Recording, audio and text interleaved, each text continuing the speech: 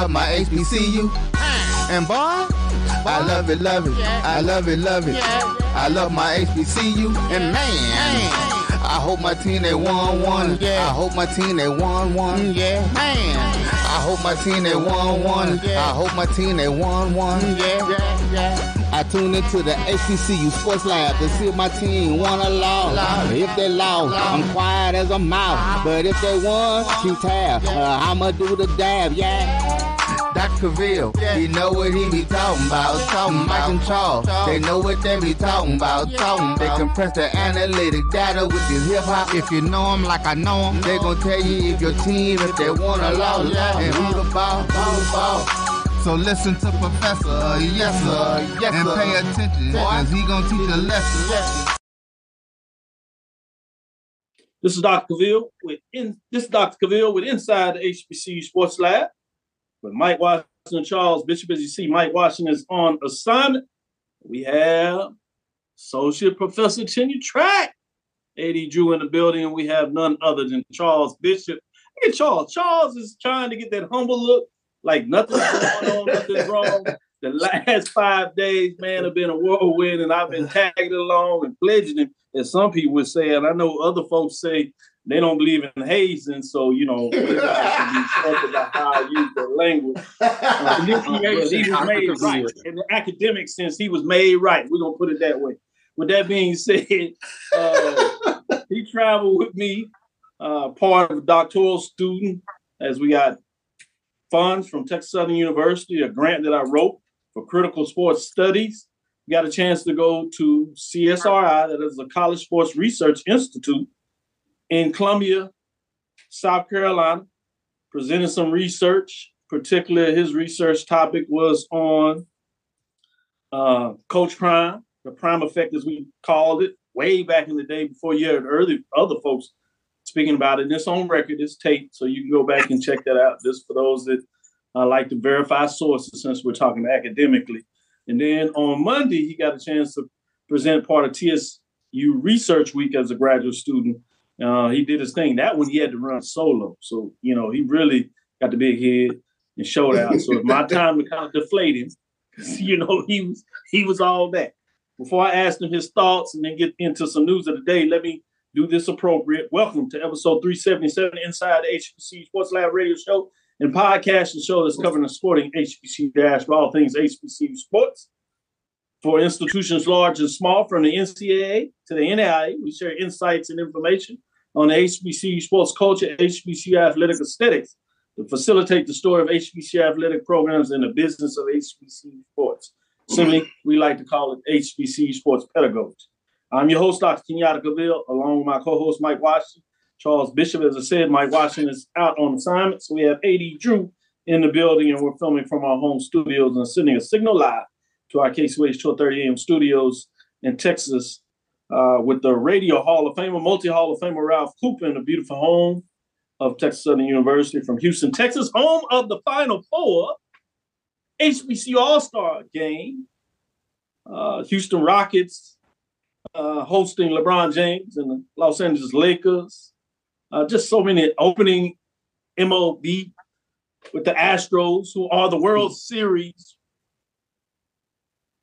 champions, if you would. So a lot going on this weekend. So you see why we're running ragged and tired. Let me get back to Charles before we get to this train too far off the rails. Shout out to everybody joining us. Appreciate the lab listeners.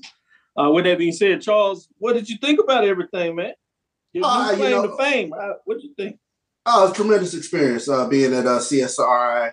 And especially, I don't know, Dr. Cavil, you're real humble, but the listening audience needs to absolutely understand the giant that is Dr. Cavil within this sports studies, sports leadership world. Everybody knows him. Everybody knows him at this conference. So to be able to tag along with one of the giants within this field of study is tremendous. And to get an opportunity to present research, Dr. Cavil's research in regards to the Prime Effect, it was a tremendous experience. We got an opportunity, I think we mentioned last Thursday, to see a sneak preview of the movie Air, which detailed, the Nike's acquiring Michael Jordan, essentially to be a spokesperson for Nike. Tremendous experience, but just to be in the company of all these sports management majors and doctoral students and people who are really heavy hitters within this studying the business of sports, a tremendous opportunity. I would cherish it, definitely. Free the athletes. Hashtag free the athletes. Free the athletes. Free the Charles athletes. Will tell you a little more about that. We brought him in the dark side, as we like to call it. Free the athletes. That's it. Yes, indeed. Always free the athletes. As he coined it. I like he all in there. 80 Drew, I see it looks like you're a little bit in the office class now, putting in some of that work. You moved over from the adjunct side, and now you see the life is not as gracious and beautiful as you thought.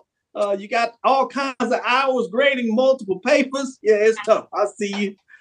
How you doing today? The ironic thing is, Doc, since I got finished with my quote unquote 9 to 5 portion of my job after 5 o'clock, I realized that I was not going to make it home in time to get to my home studio to do the show. So I decided to hang out here at the office. And what did I do while I was hanging out here in the office, Doc? You just said it, grading papers. So, it's just kind of ironic that you said that as a joke, but that's what I seriously was doing 30 minutes ago, my brother. Hey, it wasn't a joke. I saw it in your eyes, man. I've been at this long enough. I can see it in your eyes. I see grading paper look in thy eye. I know what it looks like. The 1,000-yard stare. You see the frustration. You see the frustration of looking at college students who just don't read the simplest of instructions when doing the paper and lose the simplest points. Great content, but you didn't put a doggone title page on there. Great content, but you put your reference. You didn't put your name on the but paper. You didn't cite it at the end of the paper. So, right. Anyway, and, like you said, the simplest thing for doing your presentations. I used to love to present when I was in grad school as a master's student. So ultimately, I'm going to get back to that level as I pursue a terminal degree. Hopefully, sometime soon, get back into that presentation mode. I love to present. No doubt. Silas Edward McMorris, Carol Keelam. Lennon Blow says, good evening, fellas. I'm here for class. How do you think my Norfolk State Spartans will do in football this season? I'll be interested. I think they're going to do a little bit of a bounce back. I know a lot of people are down on the Norfolk State Spartans. I like Odoms. I think Odoms is going to quietly push forward. So I look for them to see at a minimum a winning record. I think they're going to move forward. And as I said, shocks people. Good evening, everywhere. PV is in the lab. You'll hear more about that as you get into these spring practices and things of that nature. People are getting ready. As we said, Silas Edward McMorris says, good evening. Mary Allen is in here saying hello to everybody. HBCU land. Emma Price, Edwin D. Moore, Ricky Burton's in the building. G. Boom Holly is always sending us love. G. Boom Holly will be taking pictures at the All-Star HBCU game classic. And so that'll be interesting to see what he brings home, as he always does great work. Willie Alex Hine representing the CIAA in the house. Jerome G. Sutton, he's representing the mighty band over there in FAMU land. Carol Keelam, Jazzy Faye, Charles Bishop, I see you making sure that he's online getting us ready. Brother Wendell Davis says greetings. So appreciate you all checking in with us. Let me do the honors with some news of the day. It happens to be a school that I am somewhat aware of. Prairie View A&M claims SWAC bowling tournament title. They get it done in fine fashion as they defeat Alabama State 4-1 in the best of 7, the Baker format at the 2023 SWAC bowling tournament in the bowling ITRC. Getting it done, most valuable bowler, Stephanie Vasquez, gets it done. Vasquez concluded the event with highest in average of 227, as she was key contributor for the PVAMU. Prairie View claimed game 1, 181 to 179. Close one there. Game 2 was 211 to 185. Not as close. Before falling in game 3 of the match, 197 to 180. But the Panthers rebounded to claim game 4, 200 to 162 as they start to put it away in Game 5. They get it done 179 to 161. Win clinches a berth in the upcoming 2023 NCAA Women's Bowling Tournament for the Lady Panthers, marking what will be PVAMU's third appearance in the event in the last 4 years as they have dominated conference play. Most valuable players, as I said, Stephanie Vasquez Prairie View SWAC Bowling All-Tournament team consisted of Stephanie Vasquez of Prairie View, Juliana Riccone of Jackson State, Jordan Ship of Florida A&M, Kelsey Quinney of Southern, Jada Gordon of Prairie View A&M, Delisi Reyes of Prairie View A&M.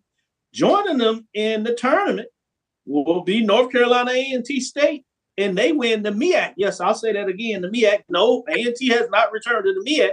Their bowling stayed in the MEAC, and they dominated over the last couple of years as they won the championship. North Carolina A&T State came from behind to win this year, though, in 2023. Mid-Eastern Athletic Conference MEAC Bowling Championship on Sunday afternoon, defeating Monmouth University 4-3 at Penn Boys on the Bench. This marks the third straight title for the Aggies and their 8th overall. North Carolina A&T State earns the MEAC automatic bid to the 2023 NCAA Women's Bowling National Championship, and selection show will be aired live on NCAA.com on Wednesday, April 29th at 4 p.m. So check that out tomorrow, and that is 4 p.m. Eastern. So we'll keep you updated and let you know how those matchups are coming. In terms of the outstanding performer was Lauren Thomas Westgate, North Carolina A&T. Outstanding coach was Kim Terrell Kearney of North Carolina A&T, and also Melanie Caton of North Carolina A&T were part of the all-tournament team along with outstanding performer Lauren. With that being said, a lot of stuff going on, a lot of big news there. Charles? Ask this quick question, and it made me curious, especially looking at PV and North Carolina A&T winning bowling championship.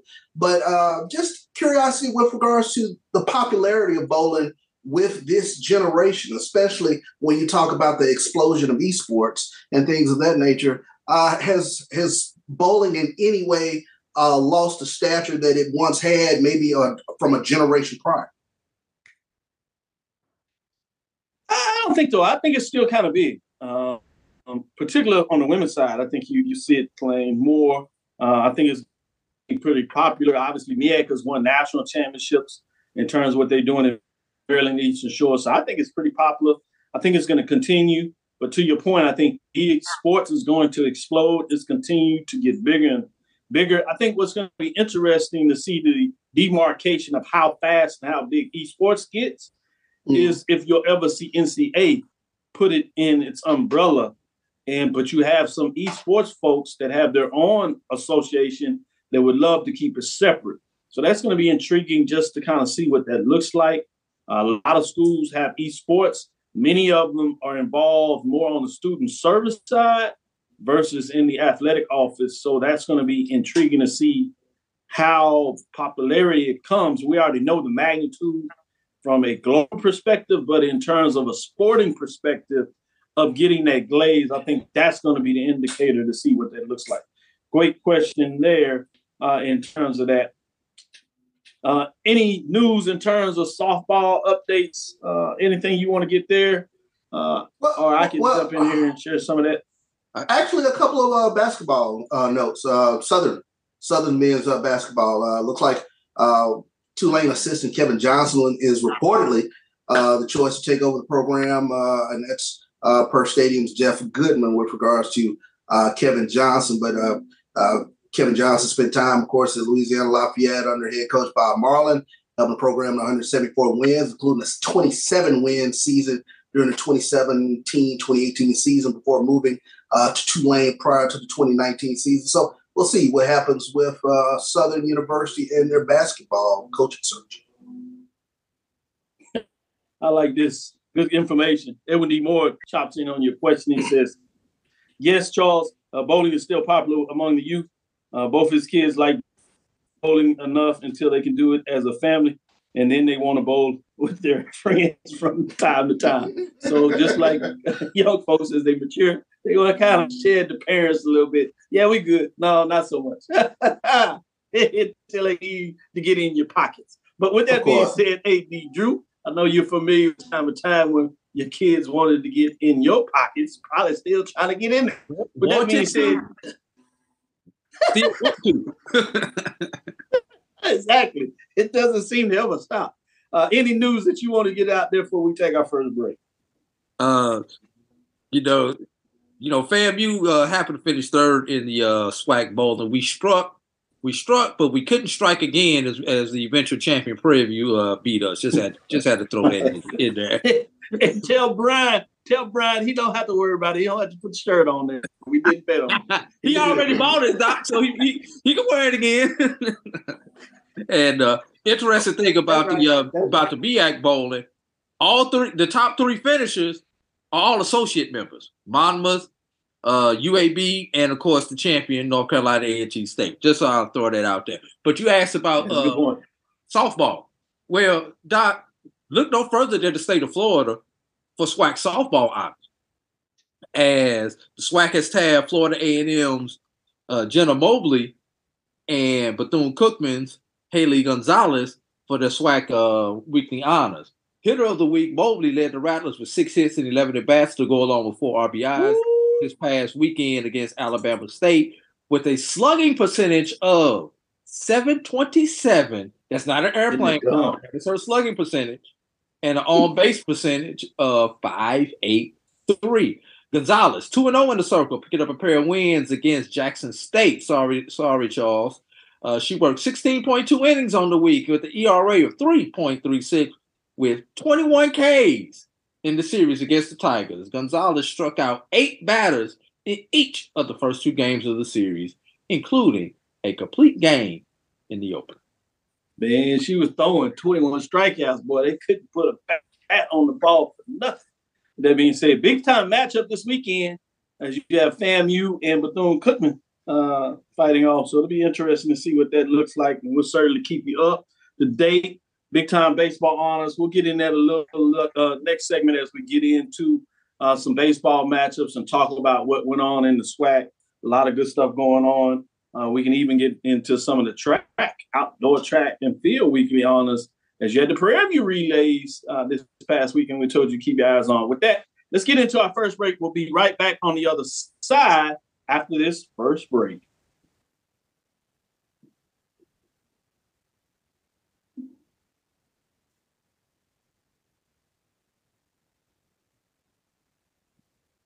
We are still on.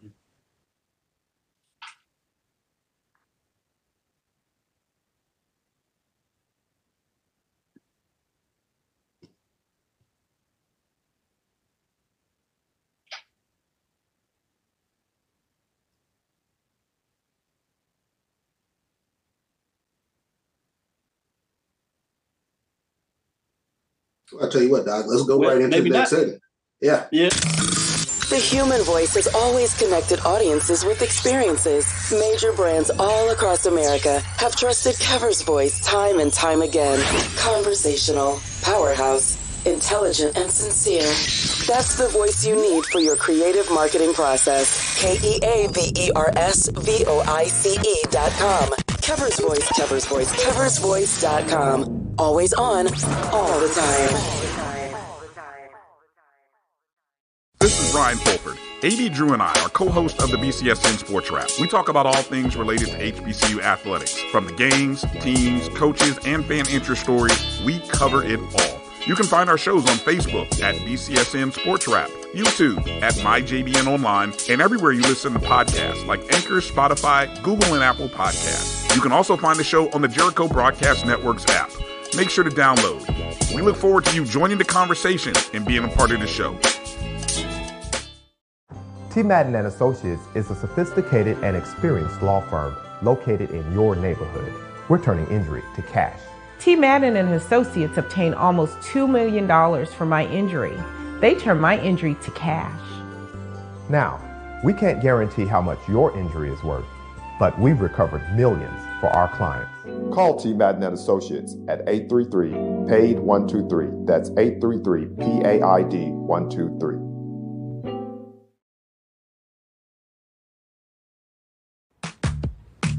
Nope. Nope. Come on, him? Ooh, I like him.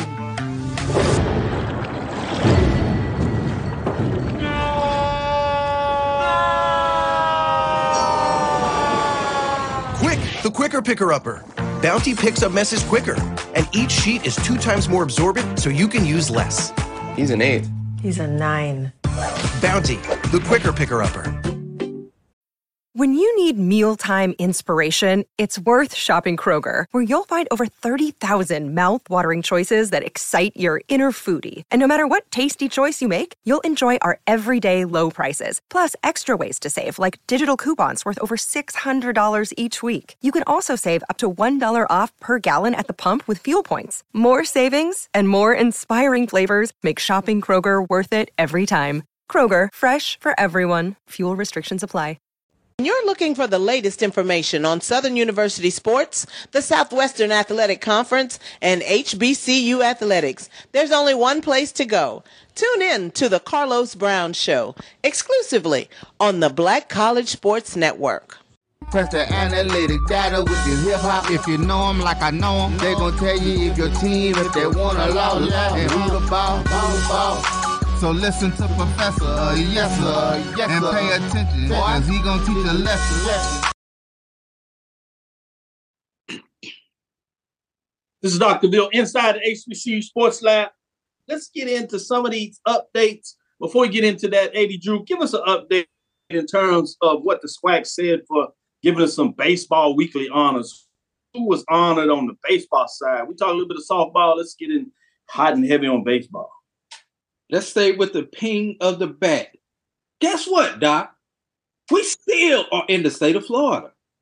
SWAC has tabbed Florida A&M Gianmico Bastaro and Bethune-Cookman's Nolan Santos for SWAC Weekly Baseball honors for their outstanding play this week. Bastaro contributed eight runs to go along with not 1, not 2, not 3, but 4 home runs and 10 RBIs during Florida A&M series against Alabama A&M as the two ag schools battled each other this week. He had a batting average of .545 and an on-base percentage of .643 during the 3-game series. Santos earned his 3rd win of the season with a complete game effort against Mississippi Valley State. While on the mound, he only allowed 1 earned run on 4 hits and 11 strikeouts. So he got right in that get-right game against Valley. Yeah, Valley seems to be allowing folks to get right. They did have a close Bethune-Cookman. Bethune-Cookman had in 2 of those games, but they got it done as Bethune-Cookman is really looking good. When you talk about what's going on in the East Division, let's kind of focus a little bit on the East Division. We'll come back and see what you think about the West, see as it went down. In the Eastern Division, you have FAMU that's jumped out overall 6-0. They're 12-12. 3 straight wins as they sweep through their matchup this weekend, getting it done against Alabama A&M, which kind of surprised me a little bit in terms of how Alabama took 2 out of 3 last week to Jackson State. So that surprised me. But let me give you some updates on some of the scores so you know. First game jumped off, FAMU shut out. The Rattlers shut out the Bulldogs 16-0 in that matchup. And then they came back, defeated A&M 13-3. Now, these games were in Tallahassee. Tallahassee plays well there, but I had no indication that they would dominate and get the bats going like they did because they closed out the series, the sweep, 16-8 over the Bulldogs. And so the Bulldogs fall, obviously, in the standings to 2-4. They've lost 3 straight in terms of their series as they were rolling a little bit coming into it. So that's where you had in terms of that matchup. Let me give you a couple of other matchups on that Eastern Division side. We can then talk about those matchups and where we stand in week 2 as we're starting to see formation. It'll be intriguing to see what that looks like going forward. The other thing you got going on there, obviously, is Bethune-Cookman is at home against Valley. You saw what they were able to do in terms of get players of the week. When they kicked things off, Friday, Saturday, Sunday matchups, some of these teams played 2 double headers during the week because they were trying to get ahead of the rain that Charles told me about as we were flying back in that would happen. So when you look at what Bethune-Cookman was able to do at Valley, 13-3 in that first matchup. In the second game, Much closer game, but Bethune-Cookman comes back from behind, gets it done 6-4 over Valley. And then they close out to get the sweep, even though the game was high scoring, still just 4 runs. The difference there, 12-8 in terms of that matchup when you look at going there. Then you had the one that I was looking forward to that you talked about going into this week was Alabama State at Jackson State. This game has been pretty much a huge rival. The last divisional championships, tournament championships have come from the East between Jackson State and Alabama State, to give you some indication there, other than that COVID year when Southern came back behind and defeated Jackson State as Jackson State was going for that undefeated season. But with that being said, you had the first matchup where Alabama State goes on the road and gets the game 9-2 in terms of just getting it done. And then you had the real close one where Alabama State comes from behind and wins Jackson State 9-7 in terms of that. And then the final game of the series that gave the Hornets the sweep was 6-3 over Jackson State. So what are you looking like in the Eastern Division? And FAMU, as I said, jumps out there 6-0. Bethune-Cookman is 1 game behind at 5-1. Alabama State is in third position, 4-2. Alabama A&M, 2-4. And then Jackson State at 1-5. And Mississippi Valley State at the bottom at 0-6. Mississippi schools in the Eastern Division are struggling right now. And the Florida schools are riding high. We'll see what that means with the Alabama schools in the middle. Let me go to you first, Charles. What are your thoughts in terms of what took place this baseball weekend? You can look at a couple of games that stood out to you, or in terms of the conference standings. Yeah, I think the shocker, of course, this weekend is Alabama State 3-game sweep against Jackson State in Jackson, where Alabama State's bats were tremendously hot. Jackson State's pitching went south. But you take a look at back-to-back weekends now. They dropped 2 or 3 to Alabama A&M last weekend, and then they drop a 3-game set to Alabama State. I think they're more than happy for the Alabama schools to not come to Jackson for a second or two. And the question that you look at, right now, with Florida A&M, Bethune-Cookman, and Alabama State up at the top of the standings, does it become a boat race now for teams like Jackson State and Alabama A&M, because those teams are just not going to back up. So it is a 10-yard fight from here on out for Jackson State's baseball program in terms of trying to make some headway within this SWAC East. Charles, not so fast. I know these teams are perennial, so maybe you do have a point there. But Alabama State, I see them find a way getting the hunt. I know last year, Prairie kind of jumped out their first half of the season, and then Southern came back and pulled them in. Mm-hmm. So it'll be interesting to see will this stay? Obviously, remember, this is just the first half, week 2, the long baseball season. You got the return trips. If you would, whether that is now hosting when you're on the road or if you go on the road hosting. So fascinating when you say that you're kind of concerned. It looks like some of this is getting away. I'm like, not so fast. I certainly understand. Let me go to you, Drew, in regards to what are your thoughts in terms of going on in the East Division? You're on mute there. My fault. It's kind of interesting. You got Alabama State sitting in third place, and you got the 2 teams ahead of them going to be battling each other this week. So we're going to see 1 or 2 things happen this week. Either those teams are going to beat up on each other, somebody takes 2 out of 3, which is going to allow Alabama State to get back into the race. And if it's not FAMU, they can't jump FAMU, but they could possibly tie FAMU. And if that's Bethune, they could jump Bethune and go. Oh, by the way, Doc, Florida A&M, number 1 in the BCSN ranking. Bethune-Cookman, number 2 in the BCSN ranking. Alabama State, number 3 in the BCSN ranking. Also, taking a look. It says something about that Eastern Division. Wow. It says something about the Eastern Division. I know we haven't got there yet, but I'm just looking at the schedule for next weekend. It's almost rivalry weekend in the SWAC, as everybody would play their quote-unquote travel partner or their rival, except for some reason Grambling is playing UAPB, and Southern Alcorn is a rival, but it's not Grambling Southern. So everybody else is playing a rival. FAM plays Bethune, Prairie View, Texas Southern. Alabama State, Alabama A&M, Jackson State, and Valley. So it's almost rivalry weekend in the SWAC. So hopefully Jackson State. Yeah, I would go ahead and call. I like it. Double rivalry weekend. As you said, Prairie View come over to Texas Southern. I'll be fascinated to catch some of these games in between everything else is going on in Houston. I did not say that between the McDonald's All-American game, the HBCU All-Star game, the Final Four. Yeah, Houston's a spot. Houston's a spot. Houston is a spot this weekend. Period. But, as you bring up the rivalry weekend, I thought it was interesting because Grambling and Southern actually started things off in week one, oddly enough, how that scheduling went off, to your point, in regards to what goes on there. So I'm fascinated about some of that in terms of how that's moving forward and what that looks like. Let's get back on the other side. We'll take our next break and we'll come back and we'll turn it to the Western Division and see what your thoughts in terms of the Western Division. So we'll stick with us. We'll be right back after the second break, come back on the other side and talk about the SWAC Western Division. In Texas, and I have a good red meat blend. Texas Cowboy Dust is designed for steak and other red meats. It's out to be my most popular spice blend, made with onions, peppers, ground mushrooms, pink salt, and other spices. Texas Cowboy Dust also goes great with chicken, pork, vegetables, and adds a restaurant quality sheen to gravies and sauces.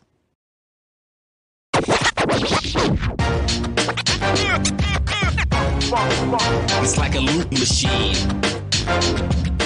All around town, people trying to get down. Vanilla smoked sea salt seasoning is for seafood. The tarragon and fennel bring out the natural sweetness in seafood. I also use it in rice dishes, on yams, asparagus, blueberry pancakes, and believe it or not, chocolate chip cookies. Vanilla smoked sea salt adds a salty and savory component to sweet dishes that create a symphony for the tongue. From novice to aficionado, find yourself here. High quality cigars plus personal customer service. Slow Burn is Waco's only mobile cigar lounge, featuring a meticulous, curated collection of premium cigars. Visit our website, www.slowburnwaco.com. That's www.slowburnwaco.com. Press the analytic data with your hip hop. If you know them like I know them, they gon' tell you if your team, if they wanna lose, and who the ball. So listen to Professor, yes sir, and pay attention, cause he gon' teach a lesson. But inside the HBCU Sports Lab with AD Drew and Charles Bishop, we're getting into the Western Division of the conference and see what's going on here. You'll see a similar type of lineup early in the season, but it may surprise some who's on the top. Maybe not if you're looking at who they're playing. And we'll see if the schedule is more about who they played versus how tough they will be. They were preseason number one. We'll see if you recall who that is, but I'll let that hang out there for a minute, as we like to call it, a tease. But let's get into those Friday matchups from the Western Division. You only had 2 games played, even though you had 3 series that were planned to play this weekend. One of them could not get in on Friday. So let's start who could. You had Prairie View that actually dominated Arkansas Pine Bluff on that Friday with a 13-1 score, getting the victory there. And you had Southern coming from behind in extra innings, 11-inning affair where you actually had Southern scoring 7 runs to tie the game, to take it into extra innings. Tough matchup there. As they get it done, as Texas Southern was able to get on the board, but Texas Southern ended up scoring 2 and holding on as Texas Southern loses. Southern getting it done 11-9 in their Friday matchup. On Saturday, you had a couple of double headers as folks were trying to either get behind the rain that was coming across, in a lot of ways going east to west. So as you said, they couldn't get it in Grambling, so they played 2 on Saturday, free baseball for some. And Prairie View also played 2 games. So let me give you the outcome of what took place there. Prairie View continues to win, but this one was close in the early matchup as they hold on to win over the Golden Line, 6-5. And then you had the first matchup with Grambling as they dominated Alcorn State. A couple of home runs, big bats came out 20-3 was the score. Grambling is pushing through. Then you had that proverbial close one, but Alcorn State could not get over the hill, if you would, as Grambling wins at 7-6. Prairie View wins a much closer game as they get it done and ultimately sweep Pine Bluff 5-2, which means they're 6-0 on the season. Hey, who would have thought that? As Texas Southern bounces back 11-3 on Saturday, which means they have a rubber matchup in terms of Sunday. Let's see what gets it done for those that still had the Sunday matchups. Grambling gets the sweep, brings out the broom on the Braves, 14-6. Southern gets the rubber matchup as they get it done and come on the road and get a huge victory after falling 1-2 on the road to Grambling in week 1. They bounce back on the road as they are now 2-1 in terms of getting it done in that matchup. So Southern is one of those teams that I told you, Charles, that came from behind last week, and they have that early schedule, tough schedule, if you would, being on the road. But let me give you an update of what it looks like in terms of the Western Division. You have Alcorn State at 0-6 sitting at the bottom. 6th slot, if you would. Arkansas Pine Bluff down there as well in the 5th slot at 1-5. Southern right dead in the middle at 3-3, along with Texas Southern that is also 3-3 on the season in terms of conference race. Grambling is 5-1. Prairie View gets out there ahead of themselves in their skis at 6-0. I'm gonna go to you first, 80 Drew, and then Charles. I want to say if you think the same thing in the West as you thought in the East. I don't think so, but we'll see. With that being said, 80 Drew, what do you think about the Western Division, some of those games, and obviously the divisional race? And Dr. Cavil, I hope you don't shut my mic off for this comment that I am going to make, because I am going to I'm going to talk about both of your institutions. Which one is more fool's gold? Prairie View, it's an old conference record. Those 6 wins, Alcorn, UAPB. Supposed to win those. Or Texas Southern with its 17 overall victories, and 10 of those have been against non-Division I opponents. Which one is going to be more fool's gold? Well, Doc, we'll get to answer part of that this weekend as they face each other in the game series. So that's why I put that question out there, Doc. I love the question because it's the same one I had. And so I'm going to go to Charles since I put him on the spot. How would you answer that, Charles, before you give me your thoughts on these weekend games? How would you answer? Who's more fool's gold?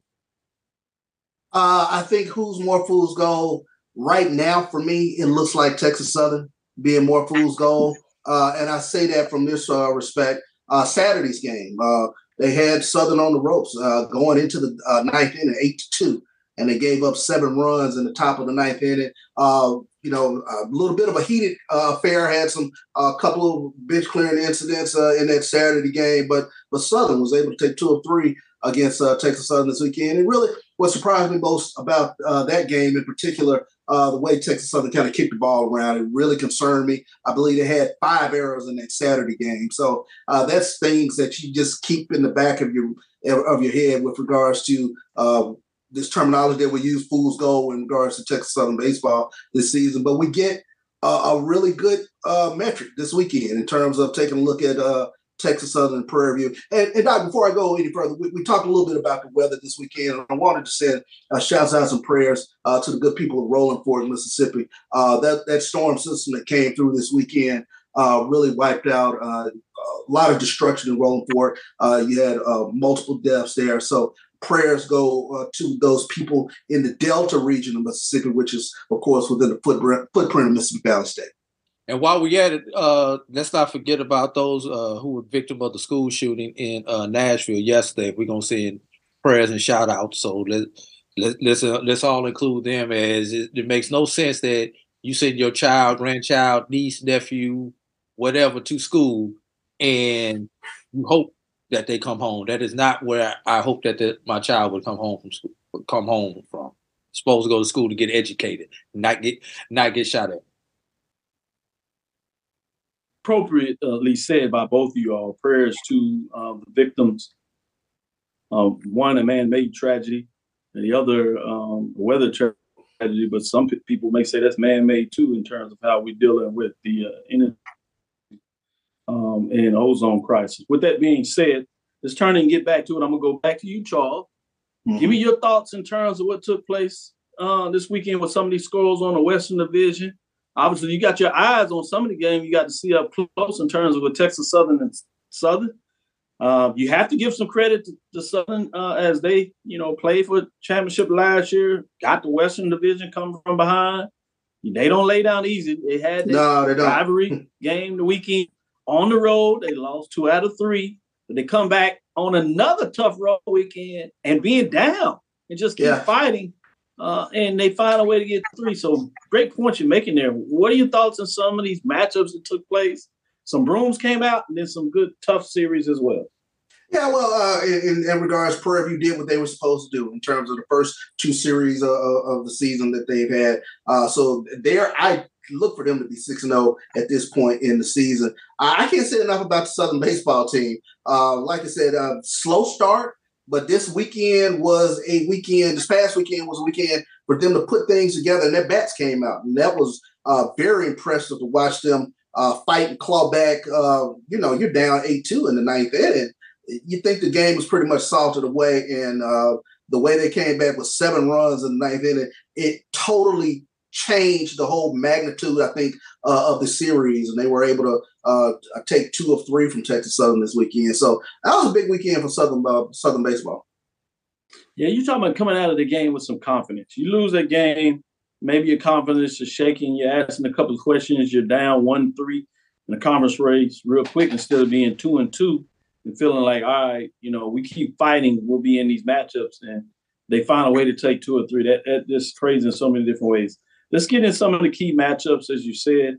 It's going to be fascinating when you talk about the rivalry games. And so I'm going to start with you, Charles. What is the biggest rivalry game that you have on your – and you can jump maybe 2 of them if you like. You got the FAMU at Bethune-Cookman, Alcorn at Southern, rivalry in terms of between states, actually one of the closer teams to each other when people think about it. Texas series with Prairie View, Texas Southern, Jackson, Mississippi as we head in Mississippi. And then obviously Alabama State and Alabama A&M in Alabama in terms of some of those big rivalries. You even have the rivalry between Louisiana, Arkansas with Grambling and Arkansas Pine Bluff, if you want to look at it that way. But a couple of in-state rivalries, a couple of state-to-state rivalries as well. What is on your radar in week number 3 for the SWAC? The big one for me is, of course, is Florida A&M and Bethune-Cookman. You talk about Bethune-Cookman's pitching. Going up against Florida A&M's batting. Florida A&M thus far in the season, they're batting .309. And as far as pitching as a staff, Bethune-Cookman's ERA is 5.37. So you take a look at the game within the game, in terms of Bethune-Cookman's arms going up against the FAMU bats. I'm big on defense, so I always like arms going into series like that. AD, Drew, same question to you. Which rivalry game or 2 really stands out this weekend? What do you have your eyes on as you follow a little bit of baseball coming into this week number 3 for the SWAC? Well, I'm going to stay away from the obvious one that Charles already got. I'm going to stay in the East, and I'm going to go off the beaten path. I'm really interested in this Jackson State Valley game. This is a get-right series for Jackson State, as they've gotten off to a poor start with only with a 1-5 record in the East. Jackson State has to sweep this series. They can't come out of here with 2 out of 3. They have to sweep this series because you've got 5 teams in the East vying for 4 slots. On the West side, we already know which 4 are going to be in. It's just a matter of what order will they be in. But in the East, you're going to have a good baseball team that is going to be left out of the tournament. That's why Jackson State has to sweep this series this weekend against Valley. Oh, great point. I like where you're going with that one. Get right. And that's always one that I look at when I talked about the early part of the season. Is you said Prairie View. Those are games they're supposed to win. But if you're not careful, those one of those games, you saw some of the close, where you lose a game, you still take 2 out of 3. But that can get to you later in the season, team doesn't quit playing well, can now you put the pressure on Southern to sweep, obviously, Alcorn, which is a tough series just because they're going to get up for each other. You push it, as you saw Grambling swept Pine Bluff. So it's going to be interesting when you talk about some of those matchups. So I like the fact that that is something interesting to look at, not particular just because that Jackson State shouldn't find a way to get it done with Valley, but can they do what needs to be done and really sweep that instead of just finding a way to maybe take 2 out of 3 and Valley in the back of the head saying, hey, we'd like to maybe get us 2 of them ourselves and see if we can find a way to kind of get rolling. So you're right. That's the intriguing one to kind of keep your eyes on in many different ways, what that looks like. Let's take our last break. We'll come back on the other side and talk about some of our independent programs, give you some updates on what's going on out there. Some teams playing decent baseball, other teams not so much, and we'll tell you what that looks like. Stick with us for our last break. We'll come back on the other side and give you some updates of the independent programs in the NEC as well as the Colonial. Stick with us. We'll be right back after this last break. Group is a Florida-based marketing and training consulting firm. We help businesses communicate to their target audience and engage them in conversation. We also help to expand their audiences, which will ultimately result in growth for those organizations. In addition to being a certified constant contact specialist, my colleagues and I are also certified in John Maxwell Leadership Principles. We use these proven principles to conduct workshops, training, and private coaching sessions for individuals and companies looking to take things to the next level. Contact us to schedule a free consultation. Issues today, don't delay, call Cuvée. Since 2002, Empowerment Resources, Inc., a nonprofit organization, has empowered more than 1,500 youth and adults in Duval and surrounding counties through its programs Journey into Womanhood, Girls Mentoring, Life Skills for Teens, and parenting education coaching. To get involved with programs, volunteer, or donate, visit www.empowermentresourcesinc.org. Follow us on social media, facebook.com/empowerment.resources and instagram.com/empowermentjax. It's never too early to plant the seed, to share the tradition, and instill a sense of pride in your HBCU with your little ones. HBCU Pride and Joy Children's Boutique helps you share your school spirit with a wide selection of adorable kids apparel and accessories officially licensed from your favorite HBCU. Visit hbcupridejoy.com and follow us on all social media at HBCU Pride Joy on Facebook and Twitter. Are you hungry for authentic Caribbean food? Like jerk chicken, oxtail, red snapper, shrimp, tofu, and rasta pasta? Well, find your way over to Mango's Caribbean Restaurant, 180 Auburn Avenue, right next to Royal Peacock in downtown Atlanta. Them belly full, but we hungry. Mango's Caribbean Restaurant, open daily from 11 a.m. to 10 p.m. And on Friday and Saturday, we're open till 4 a.m. Come to Mango's and put some spice in your life. So we've got a good thing going. Mango's Caribbean Restaurant, 180 Auburn Avenue, right next to Royal Peacock in downtown Atlanta. For more info or directions, call 404-698-3992 or log on to mangoscaribbeanrestaurant.com. For instant coupons, text MANGOS to 313131. Tell your mama hungry, papa hungry, brother hungry. Mango's Caribbean Restaurant, authentic Caribbean cuisines. Press the analytic data with your hip-hop. If you know them like I know them, they gon' tell you if your team, if they want to lose, and who the ball. So listen to Professor, yes sir, and pay attention, cause he gon' teach a lesson. This is Dr. Bill with Inside the HBCU Sports Lab with Mike Washington, Charles Bishop. Mike is out on assignment, so we have Professor Drew and Professor Bishop as we can go into the independent programs and step outside of the big program with SWAC, with all these baseball East and West. We'll go into our independent programs. As you know, MEAG is no longer playing baseball as 4 teams go into the Northeastern Conference. We'll give you a breakdown. But let's start with North Carolina A&T as they're in the Colonial. Don't look so fast. Your Aggies are tied for 4th with William and Mary in the Colonial sitting at 5-4. They lost their last game, but they did take 2 out of 3 when you look in terms of the series race. That started out, obviously, last Friday as they took on Hofstra and won that first game 9-5. You get into the Saturday matchup, and they win another one on Saturday as they have Hofstra's numbers. They win that one 10-4. Hofstra does bounce back and salvage the fact that they didn't get a sweep as Hofstra defeats A&T 5-3 in terms of the game on Sunday. So let me go with you, Charles, in terms of what some of your thoughts in terms of the matchups there of those games in North Carolina A&T as we're getting a little bit of the feedback there on the backside. We'll see if we can get that out of control there on the backside. If you would, Charles, as we're working on that in terms of that, if you would, Roy, mute the backside there. We're getting the feedback in terms on your side behind us on the production side, Roy. Charles, if you would, with the Colonial and North Carolina A&T, Aggies were able to take 2 out of 3. Yeah, I mean, I think that was a great weekend for North Carolina A&T. When you take a look at getting 2 out of 3 against Hofstra, they're playing great baseball. The big thing with North Carolina A&T, you take a look at statistically, they have some pretty good pitching up there. So pitching takes you a long way. So we'll see what North Carolina A&T is going to do the rest of the season. Yeah, I give them some credit coming out of their 5-4. That's a good start. When you series, you got 5 out of 4 of them. So that's pretty good. Let me go to you, AD Drew. What in terms of Aggies on this early part of the season, getting 2 out of 3 from Hofstra and sitting up at 5-4, tied for 4th in the division there. It's pretty good.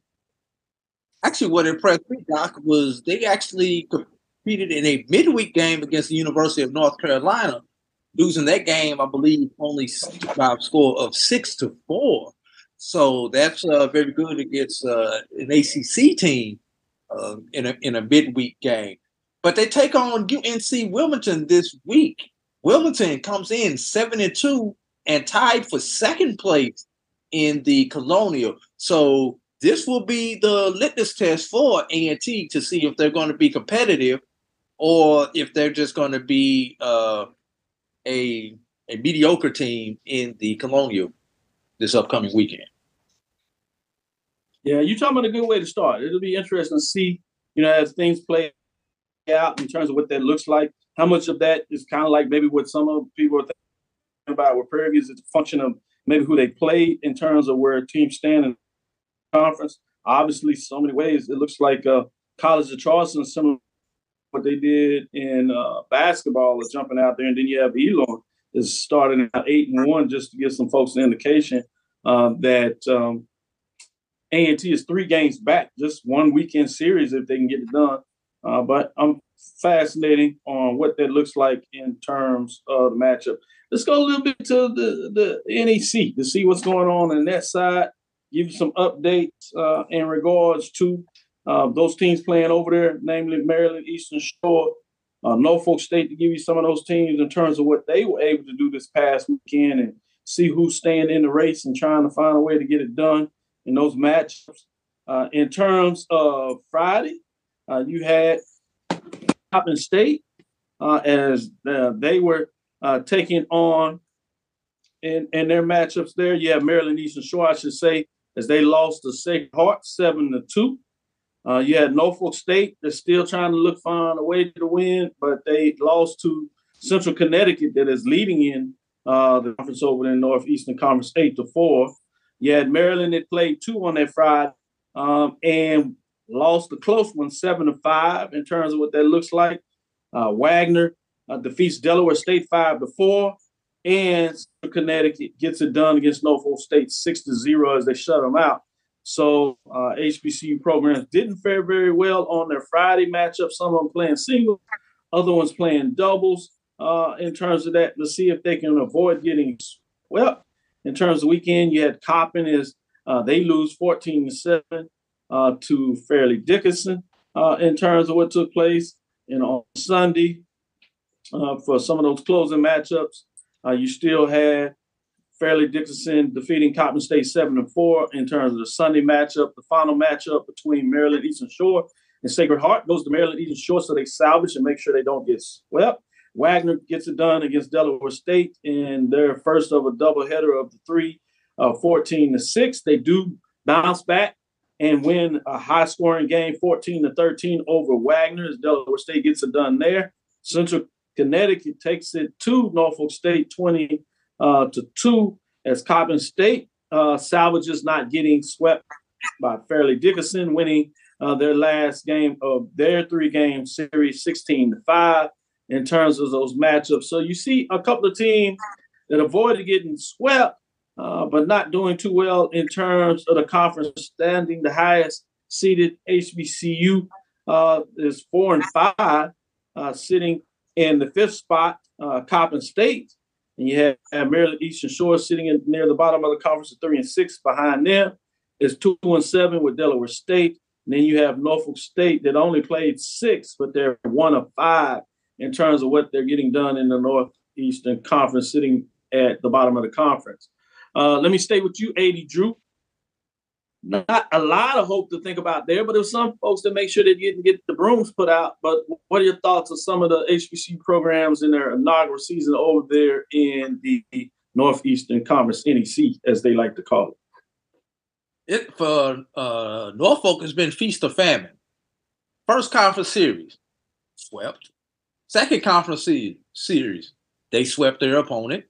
You know, the last one was a 2 out of 3. This week they have a non-conference matchup against Hartford, so opportunity to work some kinks out in a weekend series before they come back and get back into it in the month of April, where every game in April is every weekend series in April is a conference series. So that's going to be the thing. The key is last year the NEC took 6 teams to their tournament, but they didn't have the BAC 4 teams in there, as they now have 11 teams. So they had 7 at that point last year. Obviously, you don't want to have an odd amount of teams going to your tournament, so it made sense to take 6. This year, how many teams does the NEC take to its tournament? We don't know yet if they're going to remain at 6 or if they're going to expand it to 8. They expanded out to 8, where Coppin is in right now. They're sitting 5. They expanded out to 8. Maryland Eastern Shore squeaks in at the number 8 slot as it currently sits. So what's going to be sad, Dr. Cavil, is unfortunate for a team like Coppin State to make it to the tournament and to get a decent ranking. They're going to have to beat up on their fellow HBCUs and use those as get-right games in order to improve their position the way it's shaping up right now. Who's the strongest of the lot amongst the HBCUs up there? Say it again. Who's the strongest of the lot between the HBCUs, Delaware State, Norfolk State, Maryland Eastern Shore? Coppin right now. Mm-hmm. Yeah, Coppin came out last year, wanting to close as they were able to get out of the MEAC, and it looks like they continue, to play some solid baseball. But they sit at 4-5, which is the 5th slot in there. So as Drew said, they look to be the team, and that's why he's saying that they could be the one using the other HBCUs to kind of get right and bolster the conference to make sure they sit in that top 6 if they're only still taking 6, or position themselves to get up higher if they take top 8 teams. Great points. I like that.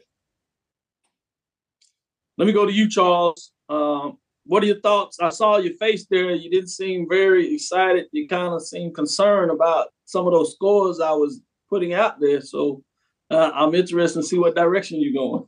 Well,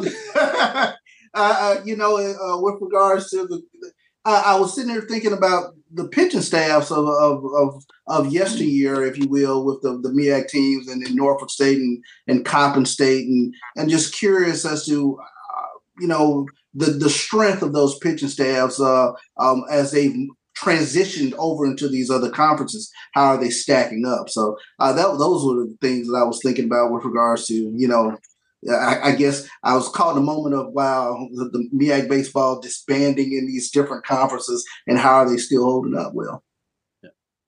Can I throw something on top of that, Doc, quickly? Sure. I'm wondering if the 4 MEAC schools are still recruiting as if they were playing in the MEAC, and maybe not recruiting as if they are playing in the NEC. You know, it's probably a different type of recruiting. You know, that we had a similar situation with Florida A&M when we came over to the SWAC. We had to, even though we were closer to a SWAC team style of play than Bethune was, we still had to recruit to play in that conference because just based on the dynamics of the conference, it's a different style of ball. Same thing when it comes to this baseball. You know, football, we had to recruit so that we could have kids who could go in the Northeast when it was cold. Not you're in the South, so you have to have pretty much speed in the South of football. Where baseball's same thing. You know, pitching. You get pitching because it's so cold up there. Bats tend to get hot later on in the season. So, like Charles said, you got to have the pitching early. Are we recruiting those type of players that can pitch? And are we funding our teams at the level that the rest of the NEC is? I don't want to go into any further because that'll take up a whole nother show right there, Doc.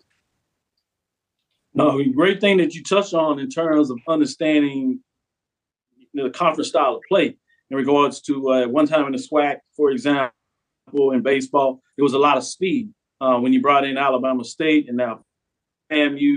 The pitching depth has been, and that could be the same thing in regards to that. While you may recruit 13 pitchers for the MEAC in regards to believing that you can get it done going in NEC, you might need 15 arms. So you need to have 2 more arms and think about getting some different style bats, whether you want folks not just to be able to hit for power or somebody that can make contact different sides or even play small ball in regards to when you say the style of play in a league and how do you recruit towards it. So I think that was a great point that you made there and something to think about as we continue to follow this year and the trending and the years to come. With that being said, let's close out and get out of here. Thank you for listening inside the HBCU Sports Lab. Make sure you share our podcast with your friends and colleagues. I am Dr. Kenyatta Cavil, the Dean of HBCU Sports, from inside the lab and the College of HBCU Sports with Mike Washington and Charles Bishop.